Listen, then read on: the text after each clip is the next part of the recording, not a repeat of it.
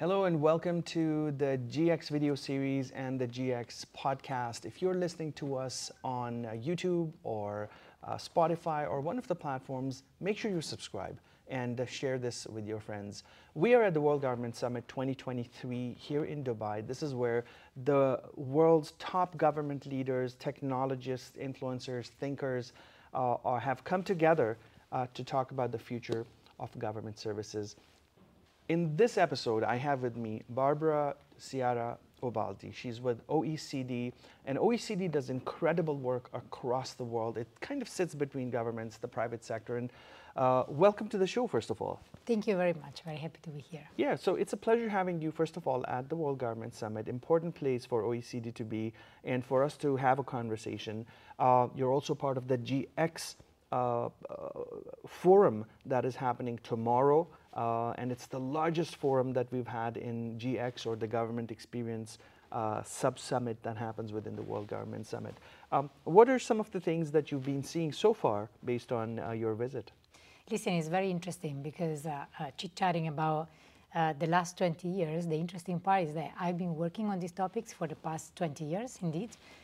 Before joining the OECD, I was with the UN, and what's interesting is to see that some of the challenges that governments seems to have are very similar to 20 years ago, but perhaps some of the way they are thinking on how to solve them is coming through in a different way or with different lenses. So what I've been seeing in the past 24 hours, which is somehow similar to what I have been seeing in the past few years, is really trying to think out of the box and trying to change the narrative a little bit. So rather than always starting with technology first, starting with the problem first. And again, the problem is not different from 20 years ago, which is always around people's needs and how services can better respond to the needs. Yeah. But what I'm seeing a bit more is really the effort to try to go out of the usual way of thinking about solutions. Mm-hmm. And so as OECD, you work with countries across the world in different corners of the world. Help us understand maybe what are some of the developments that are exciting for us to know, some breakthroughs that have taken place over the last few years. Anything exciting that you've seen happen in the last few? So first of all, I think I'm finally excited to see that in some countries, the idea of connecting design with delivery of public services is coming as a priority. Mm-hmm. So for many years, governments have been complaining because they were putting services online and then they were investing money and then people were not using those services. So they were very disappointed because the return on investment was not what they were expecting. And then they realized that the problem was that they were not thinking about the design when they were considering how to improve the delivery of the services. Mm-hmm. So approaches like user-centered service design, the rethinking of service end-to-end, the going beyond a little bit this life event approach that was the way to think about services 20 years ago, is one of the main trends that we see that I think is very interesting. Yeah. Second, we see more and more the understanding of data as an asset, going beyond open data and thinking about how data can be used to understand trends, to understand if we are delivering what is needed to be delivered, to monitor results, and that implies changing radically the way governments see the value of data, are capable of using data, and actually use data. Yeah. And then I would say that the third trend that I see as being very interesting is around one enabler, please, which is digital identity. Mm-hmm. So far, digital identity has been a reality for many years, especially for the private sector, to ease up access to private services. Now the fact that the understanding of digital identity as a solution that enables governments to better manage identity as a service, and therefore the need to rethink partnership with the private sector when the solution is provided by the public sector, is a third trend that I see happening in countries. What you mentioned just got me to think that there's the way of having that technology and then finding the solution versus finding a problem and then trying to find different ways of solving it, right? And technology could be one of them.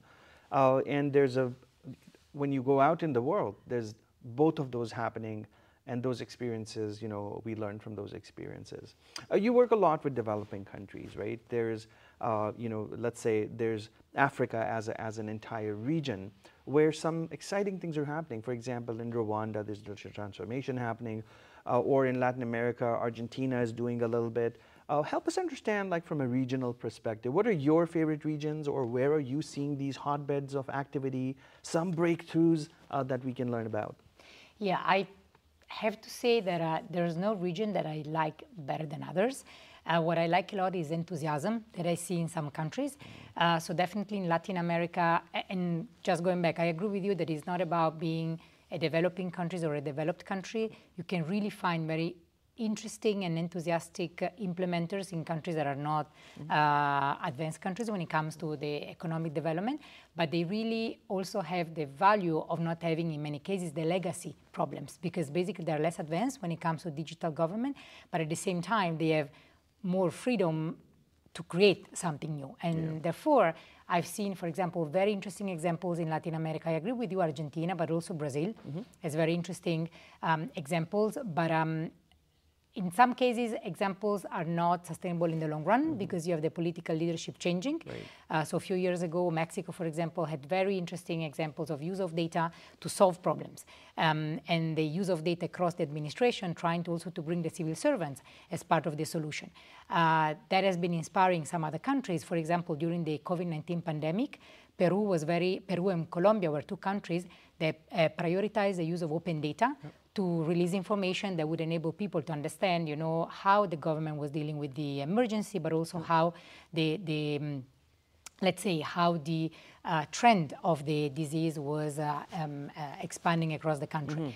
Then you have very interesting examples in Europe as well. Europe, it seems to be a more, in theory, cohesive environment, whereas it's not. So we always tend to think about Estonia as a big leading example in terms of countries, which is true, but then you find very interesting pockets of advanced ways of dealing with problems in other countries like Greece, for example, which has a very complex geography. So serving citizens across Greece is not as easy as serving citizens across a more unified country. Right. But then when you go to Africa, I agree with you, there are very interesting examples. Africa is a large continent, so there are some interesting examples in the MENA region. Morocco has tried to join up agendas across the country between innovation, services, and digital, but also South Africa is trying to do interesting things around GovTech, for example. And then when you go to Southeast Asia, Indonesia has tried, especially at the local level, to do very interesting things to make sure that the local administrations will be capable to better engage with the users of public services. So I really have to say that there's no region that I like better than others, but there are attitudes that I like. And what I like a lot is when I find enthusiastic decision makers who understand that the support from the top is needed to make the change happen. Of course, rightly said. One of the things that is challenging, I guess, the whole world right now is a growing refugee crisis, right? Wherever, like you've got Syria, you've got the Middle East, generally speaking, but now you have European refugee crises as well with Ukraine and so on. And there's other areas in the world where it has constantly been a challenge because of war, because of unstable political situations. And what I want to maybe ask is about how do we help refugees to be served digitally? And we saw some years ago in Estonia, there was a company I remember, and they created a blockchain-based digital identity for refugees who had no papers, right? Amazing and great initiative, and that was their identity. They could buy things with that. They could get services with that. Help us understand where is the light of us as a global community of technology leaders, governments, and so on to somehow help? Yeah, we all talk so much about people-centered change, transformation, digital government, and I really think that the answer lies in these two words. Refugees are people that we are serving, and when we talk about people, we even go beyond the idea of citizen, and a person, like I said earlier, has the right to be identified. Yeah. So if we think about, for instance, digital identity is being seen also as a big enabler to help serve a person, even if this person is a refugee, because at the end of the day, there's the need from any authority to identify who the person is, and there's a need for the person to be identified and to be served somehow. So I think that digital identity is becoming one of the concrete ways to be able to serve refugees who are people at the end. So to me, that's the best way to think of these persons we are serving, but at the end of the day are people beyond their nationality, beyond their citizenship.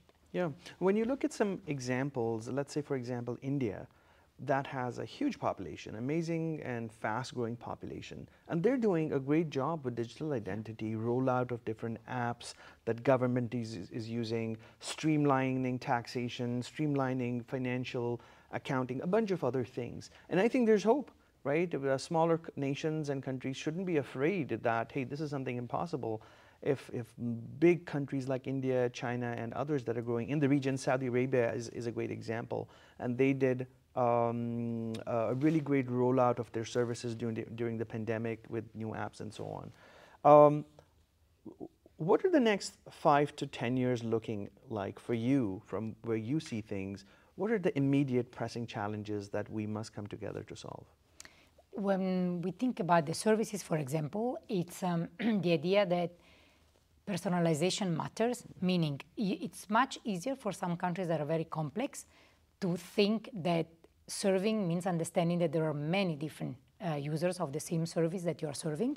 So, fun enough, it seems to be easier for large countries like India, for example, to understand this matter than for smaller countries to understand it. So we think that countries that have a much smaller population are actually more capable to better serve their citizens. That's not necessarily the case because they tend to be less innovative when they think about what is the problem I'm trying to solve. Yeah. So if you ask me, first of all, people are moving much more than before across borders. Yeah. So the challenge will be to actually think about the user as somebody who moves and is not within one country, which means you need to have solutions which are interoperable and accepted and recognized by other countries. Digital identity is one example. Yep. Second, identify that there are many nuances when it comes to providing a service that need to be taken into account. You and I might both need to register a child in the same country, but you and I might be two very different users of that specific user because of personal situations. Yep. So that's going to be, I think, another very important challenge. And the third one is I work with governments. So I think of governments and their challenge, and it's breaking silos. Because many times when I work with governments, they still put on the table the same challenge they had 20 years ago. And the problem is that many of them, I would say most of them, are very bureaucratic and organized around vertical chains of command or vertical lines of production or value chains, and that's very difficult to cut across. Yeah, excellent. Any specific conversations within the World Government Summit that you're looking forward to having? Actually, the services conversation will be very interesting for me. There are many different panels that all touch upon key questions when it comes to services, either the use of AI, the GovTech, the digital identity, the user engagement, which I think it's something we talk a lot about, but it's not necessarily easy to implement. So I'm very much looking forward to the session tomorrow. Amazing. Thank you, Barbara, for joining us and for your time today at the GX platform. GX is all about government experience and how we can create better experiences worldwide. So thank you so much, and we really appreciate your time. Thank you. All right. And that's all for this episode of the GX video series or the podcast. If you're listening to it on a platform of your choice, subscribe to us and share it with your peers, friends, and colleagues. Thank you and take care.